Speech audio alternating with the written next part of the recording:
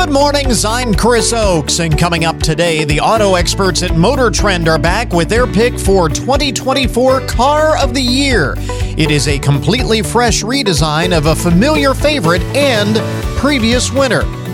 Also this morning, just in time for holiday entertaining and for anyone who loves to cook, America's Test Kitchen is out with a new book appropriately billed as the ultimate owner's manual for your kitchen. And speaking of which, our Around the World tour continues with a collection of Canadian recipes from Kyra's Kitchen. This is the Good Mornings Podcast Edition for Friday, November 17th, 2023.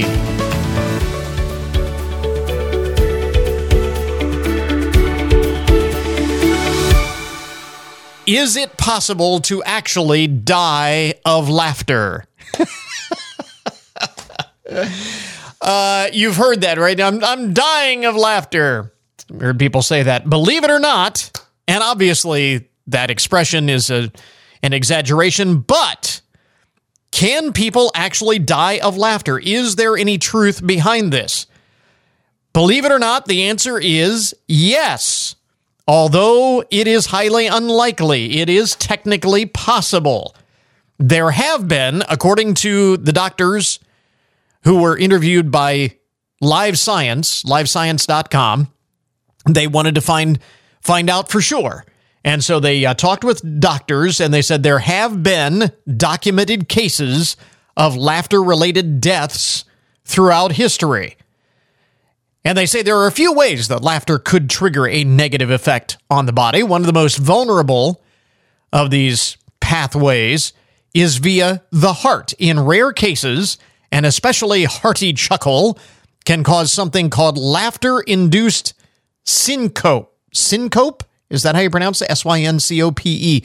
Sounds like a medical term that's over my head. Laughter-induced syncope. It is a condition that causes a person's blood pressure to rapidly drop during an exaggerated laugh.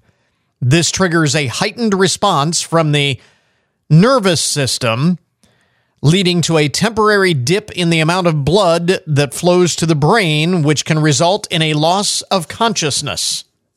So, and that apparently could actually lead to death in some individuals. So, it is actually possible to die from laughter. There's a cheery story to start with, but that's interesting, isn't it? Very interesting. You remember earlier this week, we mentioned the holidays are right around the corner, this being the final weekend before we unleash the holiday season. And we were talking about Thanksgiving and the tradition that happens in every household after the big meal. Somebody, maybe several somebodies, will fall asleep on the couch or fall asleep in the recliner after the big meal. They've overstuffed themselves and just have to take a nap. And we were talking about the actual causes. Many people blame the turkey, the tryptophan in the turkey, but at least one doctor says, no, that's not it. And we were talking about this the other day. I won't go through it all again, but I thought this was kind of interesting. According to a new survey of 2,000 Americans, the perfect Thanksgiving nap lasts 42 minutes. We have a specific amount of time for the perfect Thanksgiving nap. It lasts 42 minutes. The average respondent in the survey also said that the best nap occurs after watching the football game after the big meal. I always nod off during the game. And by the way, that always happens to me. It doesn't really matter whether it's Thanksgiving or not. If I'm sitting on the couch watching the game just on an average Sunday, I'll nod off. But certainly after the big Thanksgiving meal, 76% believe that napping after eating the Thanksgiving meal is a sign of contentment with the food. So if you are the person responsible for Thanksgiving dinner, consider that a compliment when people fall asleep. And if you are the host, you're probably welcoming that brief respite of your guest's unconsciousness. 58% of those in the survey are more likely to take naps during the holiday season. And all told, that is a good thing. Getting a healthy nap is always important, but it is essential during the craziness of the holiday season. Also, a restorative night's rest is good. But absent that, or in addition to that, a nap is a good thing. So there you go. 42 minutes, the perfect holiday nap, post-Thanksgiving meal nap.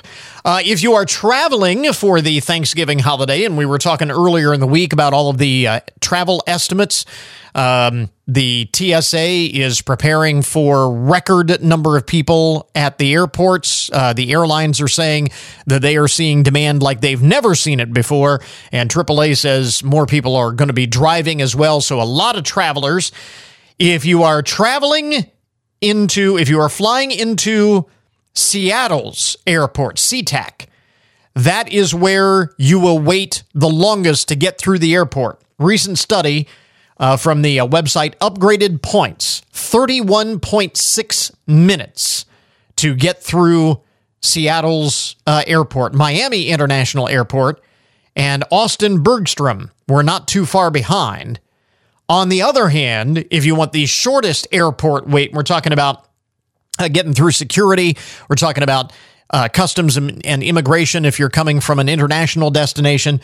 If you are flying to John Wayne Airport, that's in Orange County, California, you will only wait 4.6 minutes. So that is a terrific alternative to LAX if you're flying out west. While some airports provide swift passages, others are akin to time traps, according to Alex Miller, writing for UpgradedPoints.com. The national average last holiday season of wait at the airport, get through security, 23 minutes. 23 minutes. Travelers who arrive, not surprisingly, if you arrive between 5 a.m. and 3 p.m., expect to wait about 20% longer than if you arrive outside of those extremely busy hours. That's when everybody wants to fly, right? 5 a.m. to 3 p.m. You don't want to fly too late, and you certainly don't want to fly too early, any earlier than 5 a.m. But if you don't mind getting up in the wee hours, if you don't mind flying out a little bit later, then you can get through security a little quicker. It'll be about 20% longer between those busy hours, and non-U.S. citizens wait 66% more than Americans who are traveling through the airport. Again, not a big surprise because it takes longer to get through customs and immigration and all of that, but interesting. Pack your patience if you are traveling. And by the way, where are you traveling to? You might want to rethink your destination with this. The dating service, Ashley Madison. Everybody remembers Ashley Madison, right? The website for cheaters, the website for married individuals that connects them to clandestine affairs. They're still around. And they have revealed which cities have the most cheaters. So if you're traveling for the holiday, might want to keep this in mind. If you are looking for a secret rendezvous, the hot cities include Miami, Orlando, Atlanta, Las Vegas, and Tampa. No big surprise that Las Vegas is on the list. I could have guessed that would be in the top 5, but Orlando was a little bit of a surprise. With all of the family vacations and all of that. There's a little hanky-panky going on, too, in Orlando, as it turns out. For single people, now this is for married people who are looking to, have an affair. For single people, the winter months are known as cuffing season. But those looking on Ashley Madison may be looking to uncuff. I don't know. That's what it says in the story. I have no idea what all that means. Infidelity is truly universal, and we see people from across the political spectrum joining their site, according to the spokespersons from Ashley Madison. So, might want to rethink where you're going for the holidays. Yeah, I'm just saying. This is kind of fun. We are coming up on the holiday season, being the season of food. I mean, it's all about the food at Thanksgiving and, of course, big Christmas meals.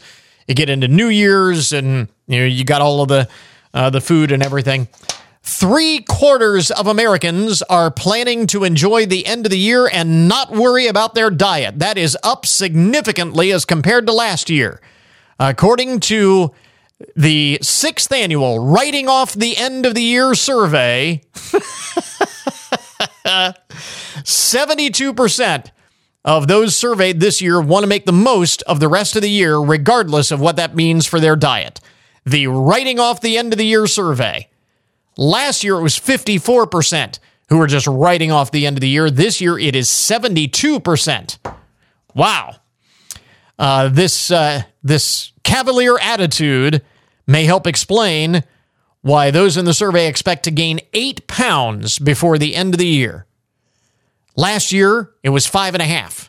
So more people are gaining more weight, or expect to, between now and the time the ball drops New Year's Eve. 50% of respondents admit to having eaten so much during the end of the year season that they've had to undo a button on their pants or loosen their belt. Only 50%? I would have guessed that it would have been higher than that, but that's what it says. 35% have eaten until they feel sick or feel like they're going to burst. And respondents say the holidays lead them to eating more than 3 meals a day. More than 3 meals a day. 47% say they eat multiple times, more than just your standard 3 meals a day. 42% say they have more than one dessert at a meal. And many, 59%, have eaten more than one of the same meals in a day, which, that's make the rounds, with your multiple family gatherings and Thanksgiving. You have the same turkey dinner over and over and over again. Yeah, a lot of people apparently will do that this season. So, some of the most interesting and buzzworthy stories to get your Friday morning started. Oh, and by the way, the lights before Christmas at the Toledo Zoo arrive this evening. The lights will shine tonight for the first time.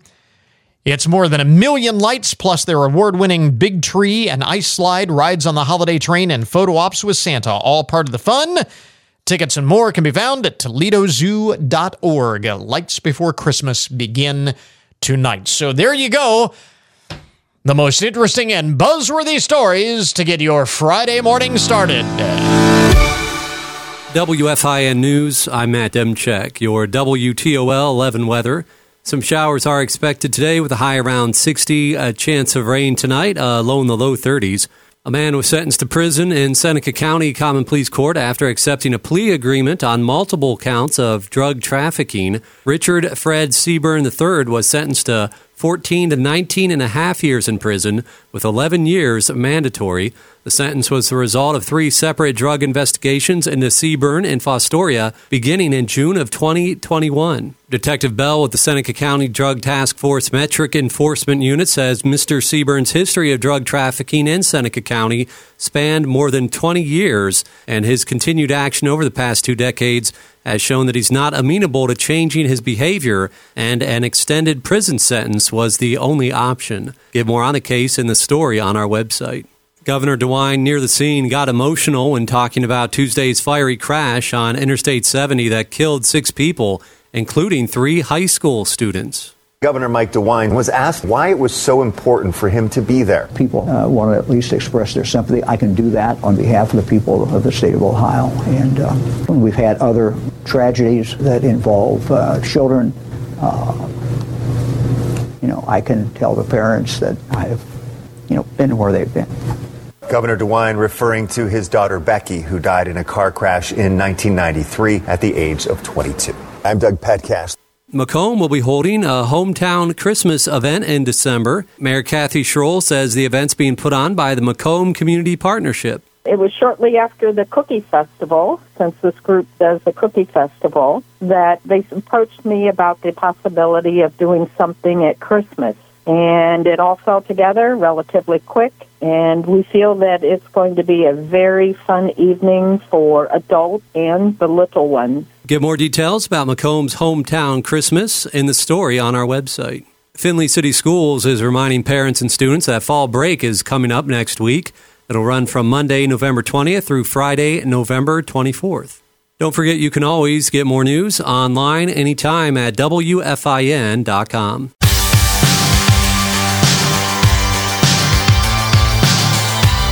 Well, you remember about a month ago, Motor Trend announced their SUV of the year. That was the Chevrolet Blazer EV, and now they are back with the car of the year for 2024.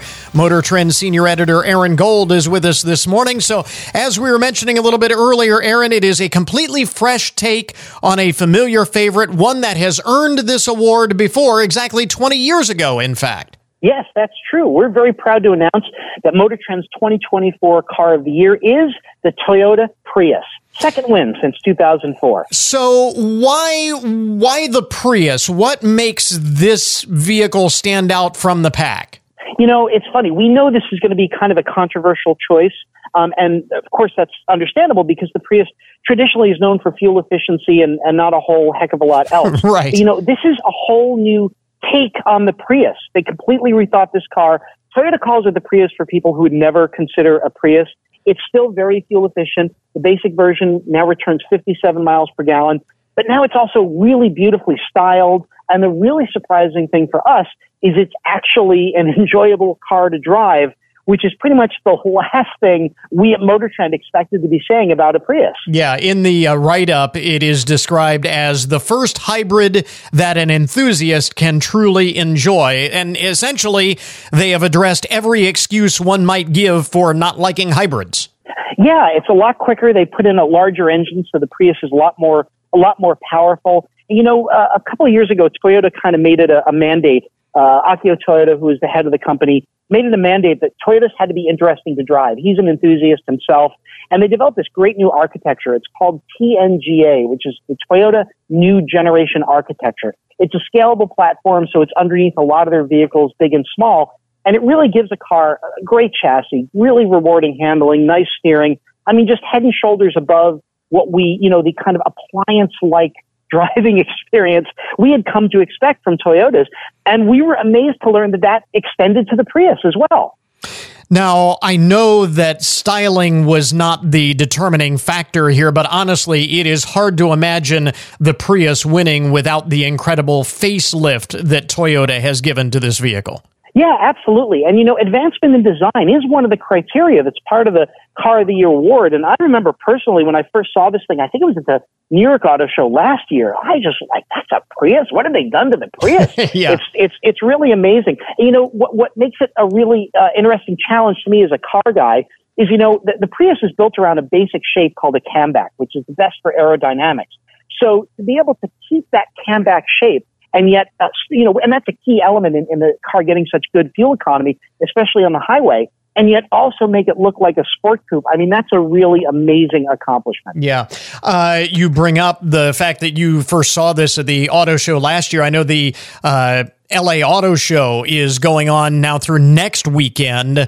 So let's talk a little bit about that. What do you see and what do you anticipate trend-wise coming out of this year's LA Auto Show? You know, it's really interesting because, you know, traditionally LA is, because California has always kind of led the nation in emissions reduction and fuel economy and things like that. This is usually like the cutting edge show, but actually there's kind of a very traditional element to this show. You know, we're going to see the new Lucid Gravity, which is an all-electric luxury SUV that we at Motor Trend are very excited about. But, you know, we're also seeing new versions of some real kind of bread and butter cars. New version of the Toyota Camry, new version of the Hyundai Santa Fe. And I think the message here, which is an important one, is that even as the industry, you know, kind of barrels headlong into electric cars and electrified cars, that there's still plenty of attention and investment in these more traditional vehicles. And I think that's an important message for consumers who really aren't kind of ready to make that leap into electric vehicles just yet. Yeah. And along those same lines, I mean, this is one of the things that I wanted to bring up with respect to the car of the year. I mean, a generation ago, the car of the year was the big thing. And now it seems like cars obviously are not as popular as trucks and especially SUVs. And some might look at this and say, well, yeah, the Prius, but how much real competition does it have? There's still a lot of innovation in the traditional automotive space. Yeah, I think so. I mean, it's interesting because if you look at the sheer number of contenders, by far SUV of the year has many more vehicles. It's a much busier time for us to do SUV of the year than car of the year. But this is still an important segment. SUVs. One of the issues with SUVs is they're a lot more expensive. And the Prius is a much more affordable vehicle. The basic Prius starts just over $28,500. There's a plug-in version which has 45 miles of electric-only range. That's under $34,000. A Prius Prime with all the bells and whistles is about $43,000. And of course, you're talking 57 miles per gallon. A lot more than that, much further on a gallon of gas if you go for the plug-in version and keep it charged. And I think there's still a buyer base out there that wants a car, doesn't want a giant SUV, and is concerned about what they're spending. And I'll tell you, aside from an electric car, it's 57 miles per gallon really does insulate you against sudden changes in gas prices. Oh, yeah. No question. I just bought a hybrid myself earlier this year. It wasn't a Prius, but I can't imagine going back to a strictly internal combustion engine moving forward. I mean, just the fuel economy alone is tremendous. And, again, we were talking about the auto show and some of the trends and so on. It has got to be an exciting time to be a part of this industry where there is just so much innovation and out-of-the-box thinking. It seems like all the traditional rules have kind of been thrown out the window and anything is possible. Behind the scenes, so much is changing. And if you go to MotorTrend.com and read some of our coverage of what we call the software-defined vehicle, it gets a little bit esoteric at this point, but the move to electrification is going to so change the industry because so much of the know-how, whereas it used to be suppliers who design mechanical parts, now a lot of what defines a car is the software, because for an electric car, the motors and the battery are fairly simple. It's software that really defines what the vehicle does. And that's going to get us back to almost the time of, when Henry Ford invented the Model T. His idea was raw materials came in one end of the factory and cars went out the other. And it's the same thing now. So much more of the know-how and the technology is going in-house for the automakers.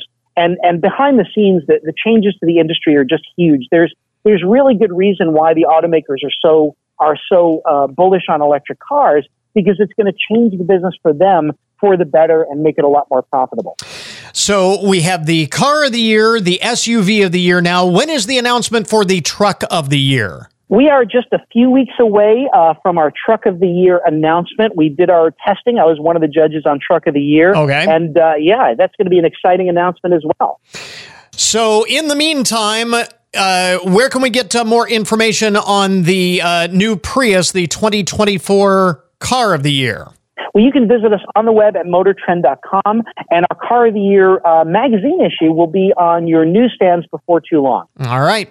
Motor Trend Senior Editor Aaron Gold with us this morning. Aaron, thanks very much for taking the time. We appreciate it. Thank you so much for having me on. Really enjoyed it.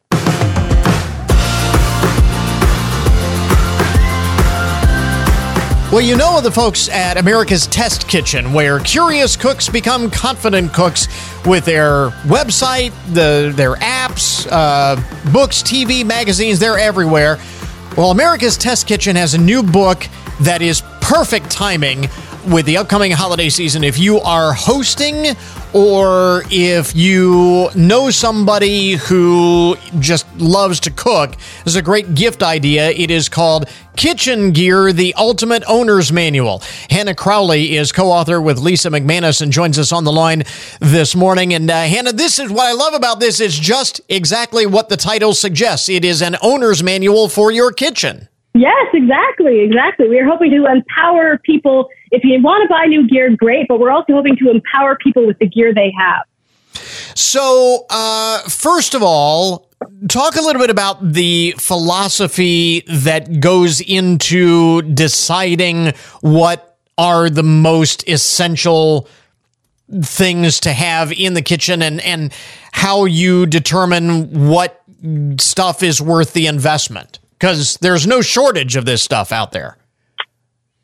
No, oh my gosh. Manufacturers will sell you stuff as many as they can. So we really tried to focus first on the gear that really can do the most. So we like to think of, a capsule wardrobe, right? Where you've got 10 pieces that you can mix and match and make 30 different outfits. Right. We like to think of the 10 pieces of gear that you can mix and use and create the most number of dishes. So the most core things like a good chef's knife, a good cutting board, a good skillet, a Dutch oven, a good baking sheet, a good cooling rack, a good spatula. We like fish spatulas, not just for fish. A good rubber spatula or silicone spatula.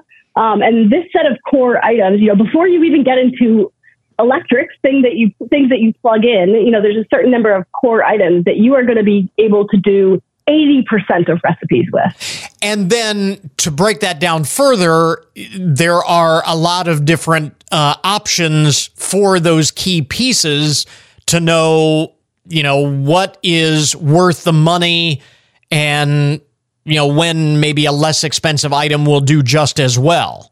Exactly. Like you wouldn't believe, I've written pages and pages on wooden spoons. Even the most simple items are actually pretty complex once you look at what's available. And so our first step, we've got a team of journalists and editors. So the first step is research, really just information gathering. We'll go out, say we're testing Dutch ovens, for example. We'll go out and we'll shop online and look at as many different Dutch ovens we can. You make a big spreadsheet, say what's out there, what are the materials, and then we think about how we use that item in the kitchen. So a Dutch oven, for example, you're using it on the stovetop, you're searing, you're making soup, you're also putting it in the oven for braises and for baking bread. You can even put it on the grill or on a live fire. So we devise testing protocols that take all of those different uses into account. And then we always also look at, one, durability, which is huge. So like for a Dutch oven, when you whack the top of a pot to clear a spoon off, we're going to whack each of the pots in our testing lineup 50 times to simulate like a year's worth of abuse. And we're also going to get different users in there because people come in all different shapes and sizes and skill levels. So what my opinion doesn't necessarily determine what someone else is going to like. So we get in different users. We run them through basic tests. Like for a Dutch oven, we might have them just saute a bunch of onions in a row in 10 different Dutch ovens and give us feedback. And I think it's important to point out the reason why this is significant is because, I think a lot of people, especially, relative newbies in the kitchen, and we certainly saw that a lot during the pandemic, people getting back into the kitchen, it's the right equipment can make a meal. The wrong equipment can really ruin a meal, even if you've done everything else right. Totally. I'm sure there are people out there who think they're bad cooks, that it's not them, it's the equipment. If you have a thin pan, it's going to scorch your onions, no matter how much you hover over them. So if anybody thinks they're a bad cook and it's because they made bad food, blame the equipment. It's not you. You had bad equipment, and we're going to help them put together a good set of equipment that will get the best results possible in the kitchen. Now, the book also has a lot of recipes in it, and many of which feature different kinds of gear. Again, you're talking about, the basics to start with, but then you get into a lot of detail on some of the other really cool things that, are worth a look, and you have some examples of how you can use those in different ways. Mm-hmm. Yeah. We really tried to pick out, first of all, Lisa and I had fun because we've both been at ATK for over a decade. Lisa's 17 years, me 13. So we've gotten to work alongside the test cooks developing recipes for all those years. So we got to put some of our most favorite recipes in the book, which was just so fun. Now I've got all my favorites in one spot. And it's fun to think of all the different ways you can use certain tools. Like, for example, my number one made recipe in my 13 years at ATK is our thin crust pizza recipe. It makes pizza. People rave about my pizza. It's not me. It's this recipe. And you make it in a food processor. You don't need to be some professional at kneading. It is dead easy, hands off. As long as you give it that 24-hour rest time in the refrigerator, that's where the magic happens. It develops the flavor. You can even let it rest for up to 5 days in your refrigerator, so it's super flexible. So we tried to find recipes like that really illustrate how many different ways a product like a food processor can be used, but also it it just had to pass the test of Lisa and I being obsessed with the recipe as well. So it's great stuff. Let me ask you this. What is maybe the, I don't want to say the worst gadget or the thing that is that you see in a lot of kitchens that you say you really didn't need to, or you really shouldn't spend money on this? Is there something that jumps out at you? Oh, that's a fun question. Well, there are a lot of different tools aimed at cutting. So like you have like the alligator chopper, or different tools that try to help you cut vegetables more easily. Yeah. And I went to my friend's house once and they had this alligator chopper and they were raving about it. But my friend is not a cook. And this thing is 3 parts. It's so hard to clean. Yeah, it can maybe cut up your food faster than a knife, but only if you're not familiar with using a knife. So I would say ignore specialized cutting tools that promise to give you good knife skills, and just work on getting good knife skills yourself. Yeah, might end up saving you a lot more time in the process. Good stuff. The book is Kitchen Gear, The Ultimate Owner's Manual. It is a fabulous book, again, for anybody who loves to be in the kitchen, or a great gift idea if you know someone who does. Where do folks get more information about it, real quickly, Hannah? It's available anywhere books are sold, and you can always check out our website, americastestkitchen.com. And Lisa and I have a show called Gearheads on YouTube from America's Test Kitchen, where we have a lot of fun in our testing lab presenting our results. Hannah, thanks very much for taking the time. We appreciate it. Thanks for having me. This is Good Mornings with Chris Oakes on 1330 WFIN, WFIN.com, and 95.5 FM. We interrupt this program to bring you a broken news alert. Believe it or not, we actually have a story from Halloween here, a Halloween-related story. This, I think, is the last of the Halloween-related stories, but after a lengthy investigation, police in Quadra, British Columbia, Canada, Quadra, a village in British Columbia, police there have solved the mystery of some eerie-sounding screams heard near a ravine back on October 30th. So right around Halloween, people are hearing these eerie screams coming from a ravine. And it seems that those eerie screams emanating from the ravine were not ghosts or zombies or otherworldly goblins getting ready for the Halloween season. Turns out it was just a mama goat calling for her babies. Further investigation, the statement from the local office of the Royal Canadian Mounted Police says further investigation revealed that the cries for help that were heard was actually just a sad goat from a neighboring goat farm. A lengthy investigation into this. Apparently not much going on in Quadra, British Columbia, so they had plenty of time to investigate the goat farm. A statement from the local RCMP detachment that was obtained by the CBC. So the CBC actually covering this. It was a big story in British Columbia. Apparently, Quadra, located in the Discovery Islands, group of small islands on the inside passage between Vancouver Island and mainland BC. So. And it's not haunted. It's just a goat calling for babies. Good to know. We got the mystery solved.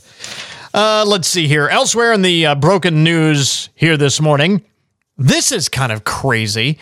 A British woman got the shock of her life when she went to use the bathroom, sat down on the throne, and shattered her knee just from sitting on the toilet.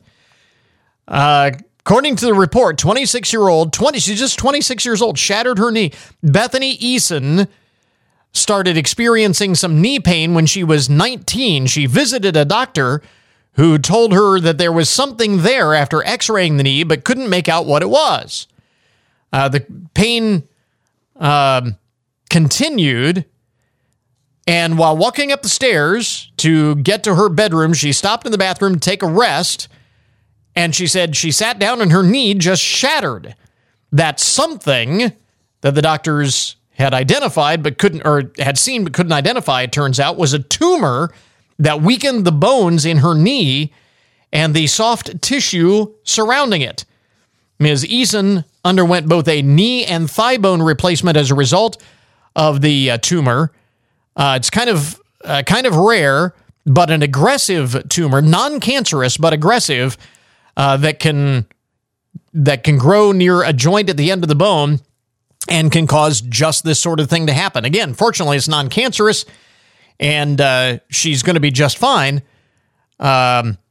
They say not only, Johns Hopkins doctors say not only can it grow in the knee, but it can also appear in the bones in your arms and legs as well as the pelvis. Wow.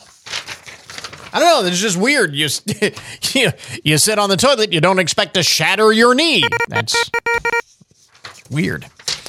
Thank goodness she's going to be okay, though. And stories of brazen criminals in the broken news this morning. It just seems like the criminals just are not intimidated by law enforcement anymore. Have you noticed that? Criminals have just gotten more brazen. They just are not intimidated by the long arm of the law. An investigation into the library at the University of Warsaw has found that 80 rare volumes have been taken and replaced by fakes. That's crazy. Who would steal 80 library books? Now, these are rare 19th century books, and all told, they are worth a little over $500,000. But I'm thinking, how do you fence something like that? I mean, what is there a black market for? Apparently, there must be. Authorities say the fakes have convincing-looking covers but are empty inside. Unfortunately, some of the books have already been sold at auction, they say. These books have survived a significant period, several wars, and it is an irreparable loss, according to the rector of the University of Warsaw Library. The person suspected of stealing books also visited the Latvian National Library last year. So, libraries on alert. I would have never guessed that there was a big black market for stolen library books. It's crazy. This is kind of interesting. Vintage clothing is sort of on trend right now. And you go to like antique stores, secondhand shops, vintage clothing, anything vintage is really hot. And as that trend becomes more lucrative, so has vintage counterfeiting. For example, a Sonic Youth t-shirt. You remember the musical group Sonic Youth back in the early 90s? A t-shirt for the Sonic Youth group can fetch as much as $2,000 on eBay. And it's just too much to resist for bad actors. Loads of fake stuff is getting into the market, according to Matt Sloan, who specializes in vintage clothing. Counterfeiters usually copy a design, add layers to make it look old, and then they wash it multiple times so the clothes appear faded. He said, at flea markets that I go to now, they have things that are clearly fake that most people just don't realize. One red flag, the biggest red flag, and this is what caught my eye on this story and made me chuckle. One red flag is seeing the same article of clothing in multiple sizes. If the store you're at has multiple sizes of this vintage clothing, it's probably fake. It should be a good warning sign, you would think. But, and finally, in the broken news, it's actually kind of a light day in the broken news, but, you know, some days you'll have that. But here's another case of a brazen criminal act. A group of crooks staged a crash on the freeway in Huntington Beach, California, robbing a driver at gunpoint. Now, fortunately, nobody was hurt here. The California Highway Patrol says the robbery involved a staged traffic collision right there in the middle of the freeway involving an Infiniti SUV and a white Ford Explorer. Several suspects wearing masks and dark clothing jumped out of the vehicles and approached the victim's car that was stuck in traffic after the staged accident. They were able to get away with money and jewelry. They left one vehicle on the scene and then fled away in the Ford Explorer. The California Highway Patrol is still investigating. It's just amazing, the brazenness of criminals today. It's seeing more and more of those outlandish stories. There you go. That is today's Broken News Report, an update on the odd and unusual side of the headlines. We now return you to your regularly scheduled programming. When local news breaks, you can hear about it on social media at lightning speed. And while getting you the information fast is important, WFIN will always present the story only after verifying with actual sourced facts. This is WFIN News Director Matt Demchek. Trust the voice that's been covering the news in Findlay and Hancock County for more than 80 years. You can depend on us to get the story right every time. On social media, 1330 WFIN, WFIN.com, and at 95.5 FM. And now your daily download, the numbers behind the news and the statistics that shape our lives. Americans are struggling with debt, and nowhere are they struggling more than in Utah. Interestingly enough, the Cultural Currents Institute analyzed Americans' debt and found that in terms of debt-to-income ratio, residents of Utah are the most indebted of any state. The average household in Utah owes 138% of the state's average salary.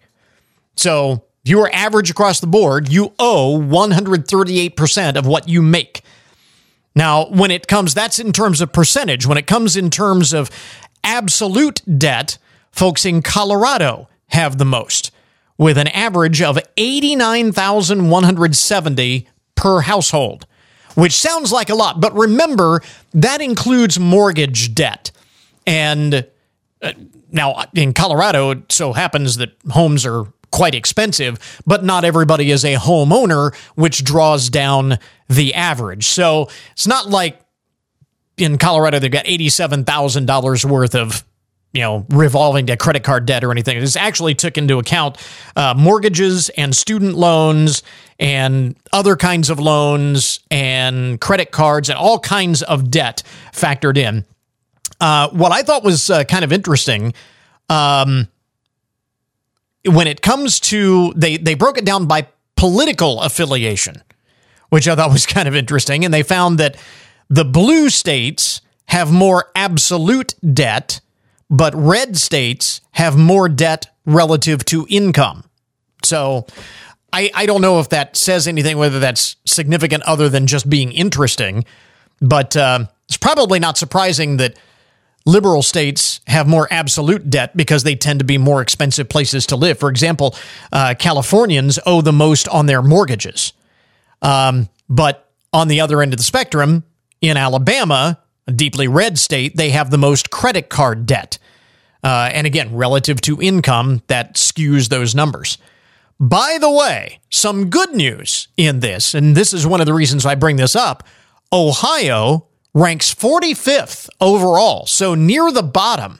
We are among the least indebted states in the nation. Ohio ranks 45th overall with an average of $44,210 in debt compared to an average salary of $56,530 in the state. So that works out to, on average, Ohioans owe 78% of their income, their annual income.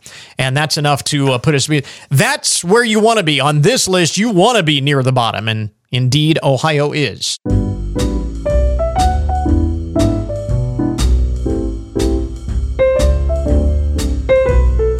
Once again, my wife Kyra has joined us in the studio this morning with another collection of recipes from Kyra's Kitchen.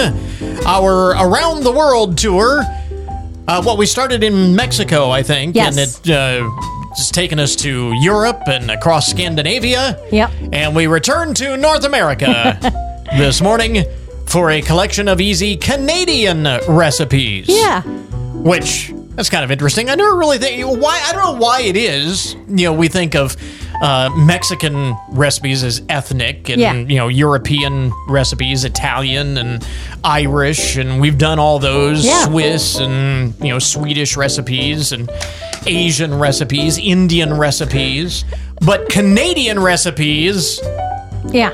You just don't think of Canadian recipes, but we have a collection of Canadian recipes, and we begin with and this sounds like a great recipe for a day like today, where it's just kind of I gray made it this week. We got a bunch in the freezer. Yeah, rainy and gray and gloomy. It is a Canadian cheese soup. Yes. So 3 cups of chicken broth, 4 medium potatoes cubed, 1 cup of celery chopped, 1 cup of carrots sliced, half a cup of onions diced, 1 leek. Remove the top and slice that up.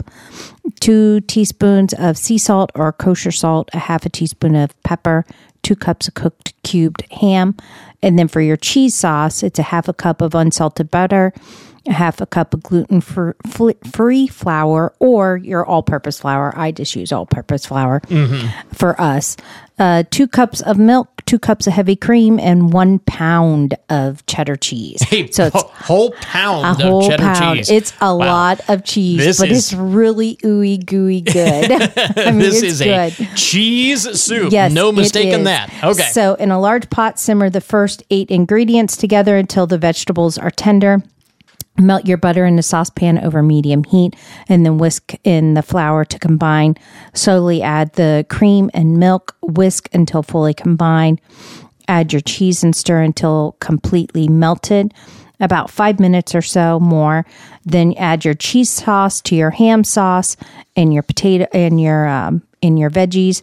And then stir all that to combine. Let it simmer just for a few minutes, and you're ready. What do they call the cheese? The roux? Fountain, the cheese fountain. Oh, a cheese fountain. Yes. What is that word? The fondue. I can't think. The fondue. This is like fondue soup. Yes. Almost. Oh, it is. Canadian it's very thick. Cheese soup. Oh, yeah. It's really good. It is good.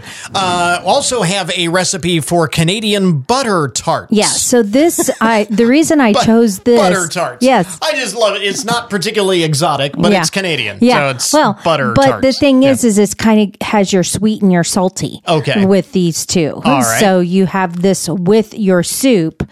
Because it's the sweet and salty. Okay. So kind of balances each other out. So your crust is 2.5 cups of flour, 1 tablespoon of sugar, 1 teaspoon of fine sea salt, 1 cup of unsalted butter, cold, and 3/4 cup of water, cold. Now, if you're not a big crust person like me, you can always just go to the store and get buy a crust. Yeah, buy your crust and cut it. We've got the recipe in case you want to make your own. Yes. Okay. So your filling is a half a cup of unsalted butter at room temperature, a half a cup of brown sugar, 2 eggs at room temperature, 1 cup of maple syrup. Got to be maple syrup if it's Canadian. That's right. A 1/4 teaspoon of fine sea salt and 1 teaspoon of vanilla extract. So your crust, using a food processor, pulse the flour, sugar, and salt. Add the cold butter in chunks. Pulse 5 to 8 times, or until the butter is in small pieces. So it's going to be like almost like pea. It's going to be pea-sized chunks. Yeah, like little chunks. Yeah. Add your cold water. Pulse until the dough starts to come together. Turn the dough onto plastic and then wrap that up and cover it. And then you're going to refrigerate that for at least an hour to kind of it's just easier to work with. Kind of let it set a bit. Yeah, it's going to be super sticky. And don't worry about that. That's normal. Sprinkle a small amount of flour on a surface roll. One of your rolls, one of your dough balls, about 1/8 inch thick.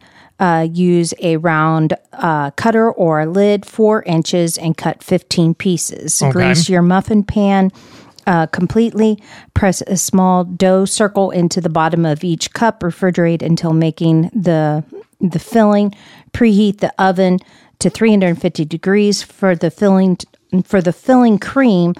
The butter, the sugar together in a large dish with a pouring spout. So if you've got like a large measuring cup you'd like glass, use that. Yeah. Add your eggs one at a time. Add the maple syrup, salt, and vanilla extract. The filling is a chunky custard and very loose. That's why you want to put it in that glass dish, because you're going to pour that into each of your cups. And then bake for 25 minutes. Let the tarts cool for about 5 minutes in a pan. Remove and enjoy. There you go. So the Canadian butter tarts with the Canadian cheese soup. And then for dessert, what a name. This is flapper pie. Yeah, flapper pie. So crust is a graham cracker crust. So 1 1/4 cups of graham cracker crumbs, a half a cup of sugar, 1/4 cup of unsalted butter, about a half a stick, a 1/4 teaspoon of ground cinnamon, and a half a teaspoon of salt. And then for the filling, 2 1/2 cups of milk, a half a cup of sugar, 1/4 cup of cornstarch, 3 egg yolks, 1 teaspoon of vanilla extract, 1/4 teaspoon of salt, and then your topping, 3 eggs. This is your 3 eggs, a 1/4 cup of sugar, and a 1/4 teaspoon of cream of tartar. So preheat oven to 350 degrees and a medium bowl. Whisk together your graham crackers, your sugar, your cinnamon, and salt. Then stir in your butter. Should feel like, or should look like sand. Your sand. So you're going to reserve 2 tablespoons of that for the top of your. You can put that on the top of your meringue. Top it, yeah. Yep. Okay. So press the rest into the pie pan, making sure to press up the sides as well of your pie pan. Place the pie plate in the oven and bake for 10 to 12 minutes or until lightly browned. Remove from the oven and let it cool. Whisk together your sugar and your cornstarch in a medium saucepan over medium heat. Stir in your milk and your egg yolk. Very slowly bring to a boil. While stirring continuously, mixture will thicken quickly. Remove from the heat. Once it's thickened, then stir in your vanilla extract, your salt. Let that cool. In a separate bowl, beat your eggs and your cream of tartar together 3 to 4 minutes or until soft peaks. That is your topping. So then once you've made your meringue, then let your pie cool and add your meringue to that. And then you can just sprinkle it with some of your graham crackers and then just let that in cool a little bit more and enjoy. You'll let it set and you're let good it to set go. And enjoy. The flapper pie, along with the Canadian cheese soup and the Canadian butter tarts, are easy Canadian recipes from Kyra's Kitchen, our Around the World tour. You can find those recipes on the Kyra's Kitchen Facebook page at Kyra's Kitchen WFIN on Facebook. We also have them linked up at goodmornings.net. My wife, Kyra, thanks very much. You're welcome. And that will finish up our podcast for today. I want to thank all of our guests for joining us on the program this morning. And remember, you can get more information about all of the topics that we talk about each and every day on the program, of course, at our webpage, and that is goodmornings.net. Coming up Monday morning on the program, a short week, counting down to the holiday. We have details on the U.S. Chamber of Commerce Foundation's National Civics Bee for middle school students, plus showing our thanks to all who have served. The Library of Congress wants to preserve your stories as part of their ongoing Veterans History Project. So until Monday morning, that is Good Mornings for this morning. Now that you've had a good morning, go on out and make it a good day, a great weekend. We'll catch you back here next week.